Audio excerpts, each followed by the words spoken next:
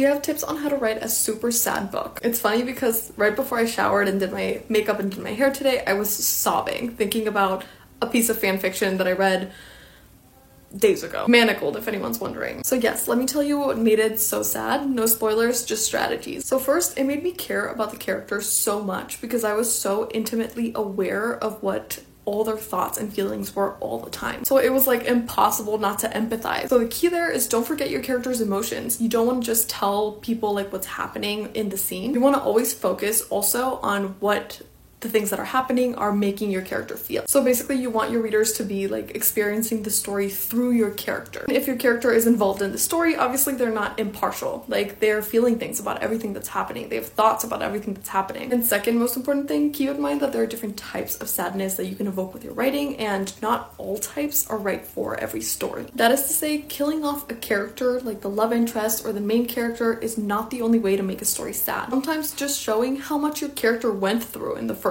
place is enough. If you use deaths or you overuse deaths to make a story sad without really thinking about what your story is trying to say and like the trajectory you've been setting for your characters, it might end up feeling a little bit cheap. So for example, here's a couple different endings that I've read in books. I'm not gonna tell you what books, so it's not a spoiler, where neither the main character nor the love interest died and still it was super sad. You could have the two characters realize that being together is too dangerous, and because they love each other, they choose to give each other up, basically, and they just like go their separate ways. You could have one do something that is so terrible that the other one can't forgive them, even though they're obviously in love and being apart is hurting them. You decide that this thing that this person did is completely unforgivable and they don't get back together. Or one of them could lose their memories and just not remember the other one, so they can't be together anymore. Or they could end up together, but the things they had to give up in order to make that happen are just so big and so terrible. You know, like there's so many options. Don't just default to killing one of them at the end, unless that's like what's right for your story.